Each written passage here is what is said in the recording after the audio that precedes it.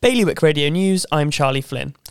In Jersey's Royal Court, lawyers representing companies with alleged links to sanctioned oligarch Roman Abramovich are arguing that Jersey police should pay a bigger share of the legal bills they have run up following an unlawful raid on their premises.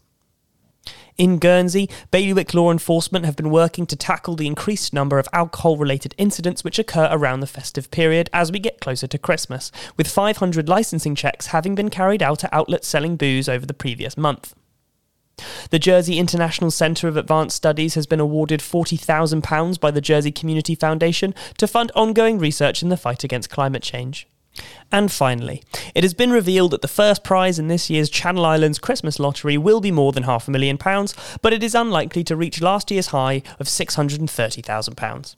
For more on all these stories, visit bailiwickexpress.com.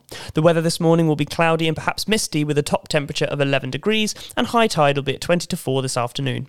Bailiwick Radio News.